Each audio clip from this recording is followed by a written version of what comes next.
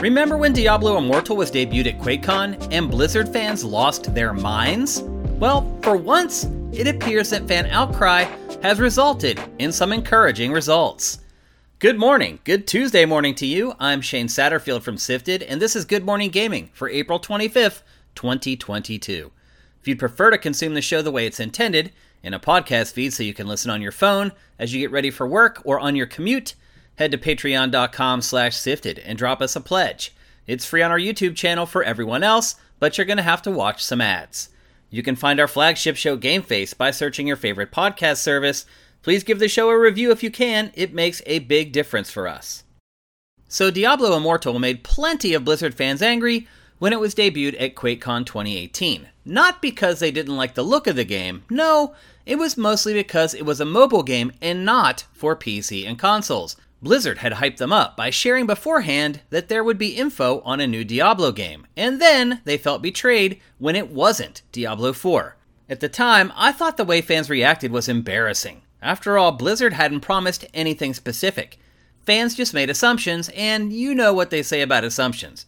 In that week's episode of Game Face, I railed on the audience at the event and thought they looked immature and childish. And to be honest, I still think that way. But at the same time, their immature outbursts have achieved some results. So today, Blizzard announced that Diablo Immortal will be launching on iOS and Android and PC on June 2nd. That's right. Thanks to fans getting testy, Blizzard went back and built the game for PC, and now they're launching on the same day. Better still, both versions launch complete with crossplay and cross-progression. You can play it on the go on your phone, then go home and finish off your session on your PC. So this has been a triumph of fan outcry, but I still don't want to encourage it. The gaming industry is littered with fan outbursts that haven't ended well. This is definitely an anomaly. The lead developer of Firefall essentially designed the game based on fan feedback. Do you even remember it? Elite Dangerous fumbled around listening to the community, and only once it broke away and did its own thing did it become a real success. Then there's WildStar, the MMO that listened to its beta players when they asked for it to be more of a grind. They wanted it to be like a vanilla World of Warcraft. The studio listened, and it was converted to free-to-play in less than a year, and the company shut down a couple years later. Not coincidentally, around the same time that Blizzard launched its own version of vanilla World of Warcraft. To be honest with you, I'm kind of surprised that WildStar lasted as long as it did. Some would argue that Star Citizen, a game that may never be released, is plagued by fan interference. There are people who have invested more than $100,000 into that game. A lot of them. And they still can't really play the game. And I'll be honest, hell, if I spent tens of thousands of dollars on ships for a game that may never be completed, I might be really demanding too. I might feel like I have some agency over how that game ultimately turns out. But what happens when you do that is that the people who only have $10 in the game end up with a game that they don't want to play. This also happened with Valve's Artifact, a game that was driven to meta madness by its hardcore users to the point where everyone else just quit and gave up. It got to the point where each match took forever because the hardcore fans were the ones driving its design and not the people who are going to play casually and, in all honesty, with most games, make up the vast majority of the player base. In all, the list of games that were completely screwed up by fan input is long and varied. So, do I regret digging into Blizzard fans for acting like nitwits? Not one bit. Did their disruptive behavior result in a better outcome? Absolutely. But this sort of behavior rarely ends well, so let's allow the pros to do their jobs. And now for a couple more stories from the top of your SIFs. The new season of Respawn's Battle Royale launches on May 10th. Called Apex Legends Saviors, it includes a new playable legend with a portable shield named Newcastle. The rank system is also overhauled to reward teamwork and skill, and of course, there's a new battle pass to work through. There's also a new addition to the Stormpoint map that I won't spoil. At this point, Apex Legends is probably the industry standard when it comes to the Battle Royale genre. While Call of Duty Warzone 2 isn't rumored to be released until next year, it appears it will be revealed well before then. As part of Activision's financials, the publisher confirmed a new Warzone experience is being revealed later this year. Activision essentially confirmed suspicion that Warzone 2 has been built from the ground up on a brand new engine that should be able to scale for Battle Royale much easier than the prior engine that was being used. According to Sony, PlayStation 5's variable refresh rate support is launching this week. This uncapped frame rate option has been a long time coming, and it will debut in Ratchet & Clank Rift Apart, Spider-Man Miles Morales, Resident Evil Village, and more. Once installed, variable refresh rate will automatically be enabled for supported games if the console is connected to an HDMI 2.1 compatible display. It can also be disabled under system settings. You can experiment with turning it on in games that don't technically support the feature. With it enabled, scenes should render seamlessly, graphics should look crisper, and input lag should be reduced. Well over a dozen games are scheduled to be patched with the feature in the coming weeks.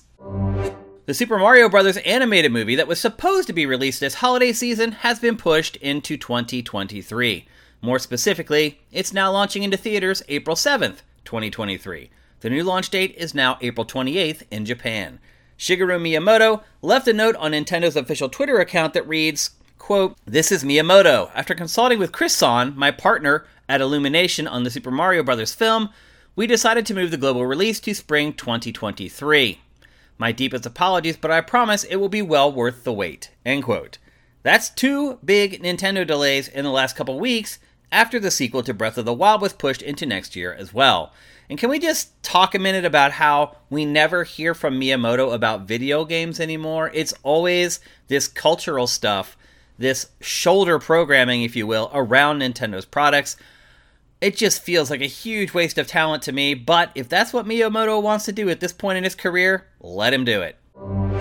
In today's I Can't Believe They're That Stupid story, Russia's propaganda machine was exposed today when it accidentally included copies of The Sims 3 video game in a setup photo that was supposed to expose Nazi assassins from Ukraine who were plotting to kill a Russian TV presenter. I know that's a lot. However, it appears Putin's puppets got their wires crossed, and instead of buying 3 SIM cards for cell phones, the bungling idiots bought the Sims 3 video game instead. It fits right in next to the other staged items like a large swastika t-shirt and a picture of Adolf Hitler. You can't make this stuff up. The really sad part is that this pathetic attempt at a setup will undoubtedly convince some Russians that their army is really trying to root out Nazis in Ukraine. It's like something straight out of Benny Hill. Pathetic.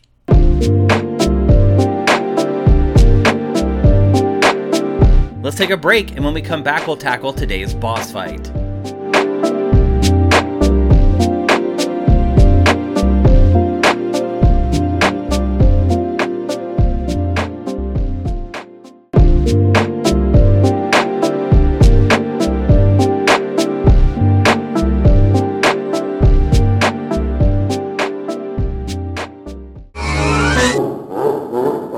Welcome to today's boss fight, where I discuss topics that may or may not be related to video games. We were all shocked at how many good games were released in February and March, and it looks like we're not alone. Several of them have completely tanked. The NPD sales report for March 2022 is in, and for the second month in a row, Elden Ring has taken the top slot. It won February despite being on sale for just a few days, but it was dominant in March. Gran Turismo 7 lands in the second slot, while Kirby and the Forgotten Land takes third.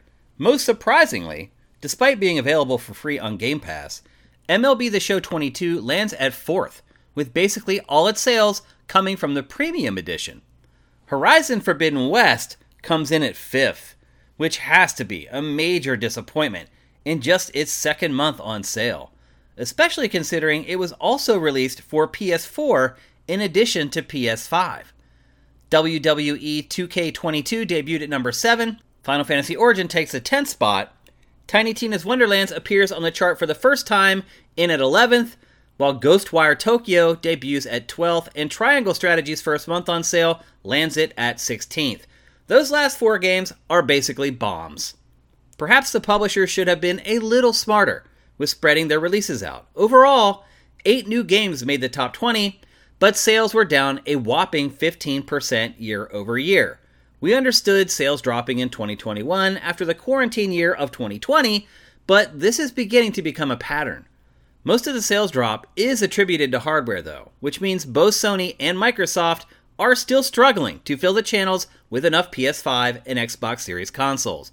We doubt there's any relief immediately in sight. Speaking of which, Xbox won both March and the first quarter in hardware dollar sales, while Nintendo sold the most units for both time periods.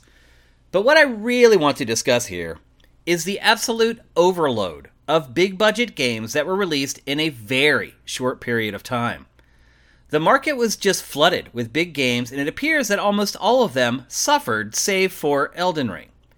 But few people could have really seen that one coming, so I don't blame Sony for releasing Horizon Forbidden West in the same month, but it's undoubtedly crushed the sales of the long-awaited PlayStation exclusive. Meanwhile, we're sitting here going on 2 months in a row without a single big game being released. Imagine if Tiny Tina's Wonderlands or Ghostwire Tokyo released this month instead of in March, or even better, if one of them released this month and another next month. I find it hard to believe that they would be sitting at the 11th and 12th spots.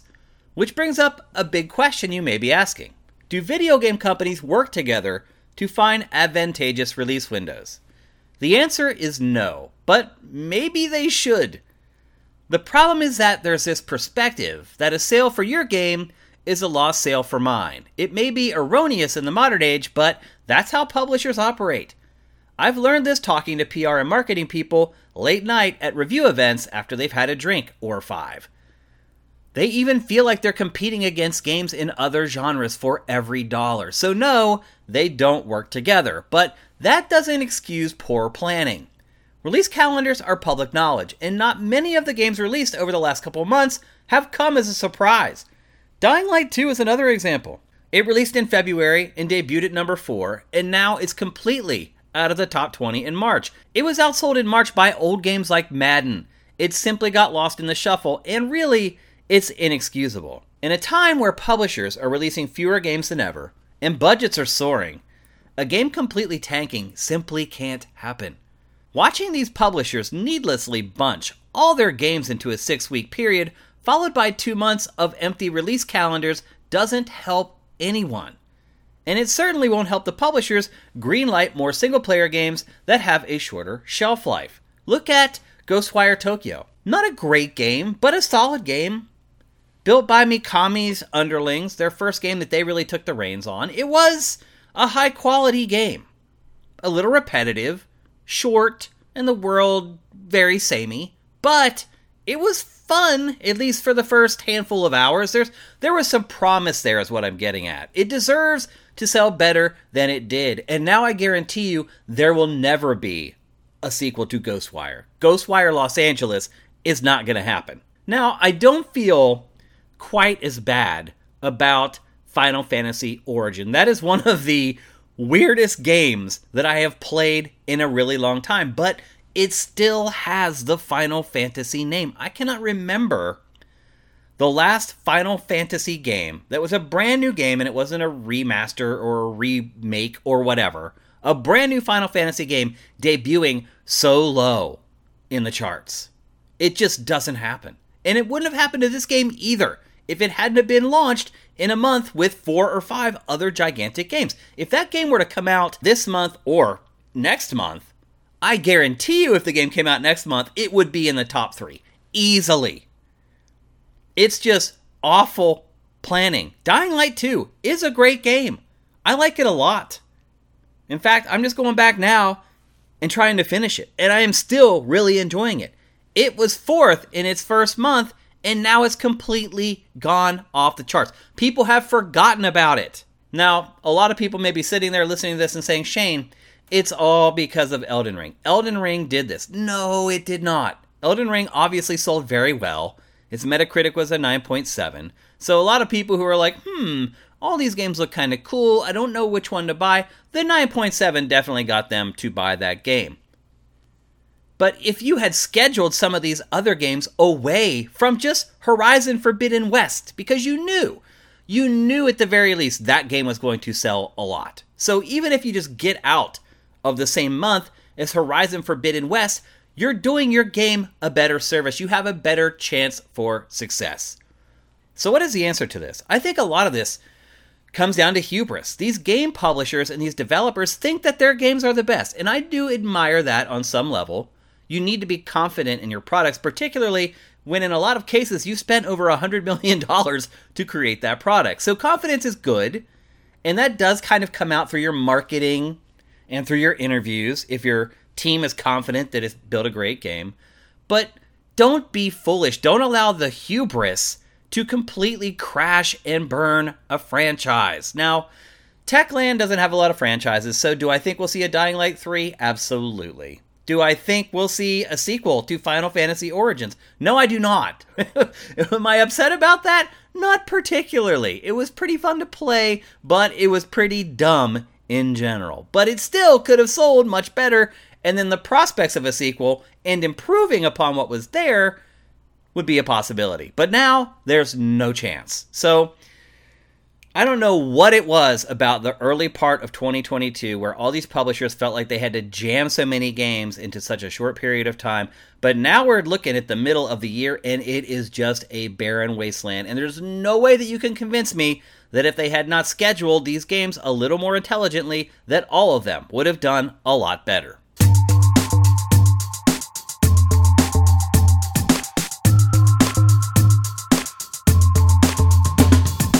Thanks for listening to Good Morning Gaming. I appreciate every single one of you who listens to GMG. I'm Shane Satterfield. Follow me on Twitter at Dinfire and follow Sifted at Sifted Games. While you're at it, head over to patreon.com/Sifted and drop us a pledge. The show will be back tomorrow, but until then, make sure you seize today, because there will never be another.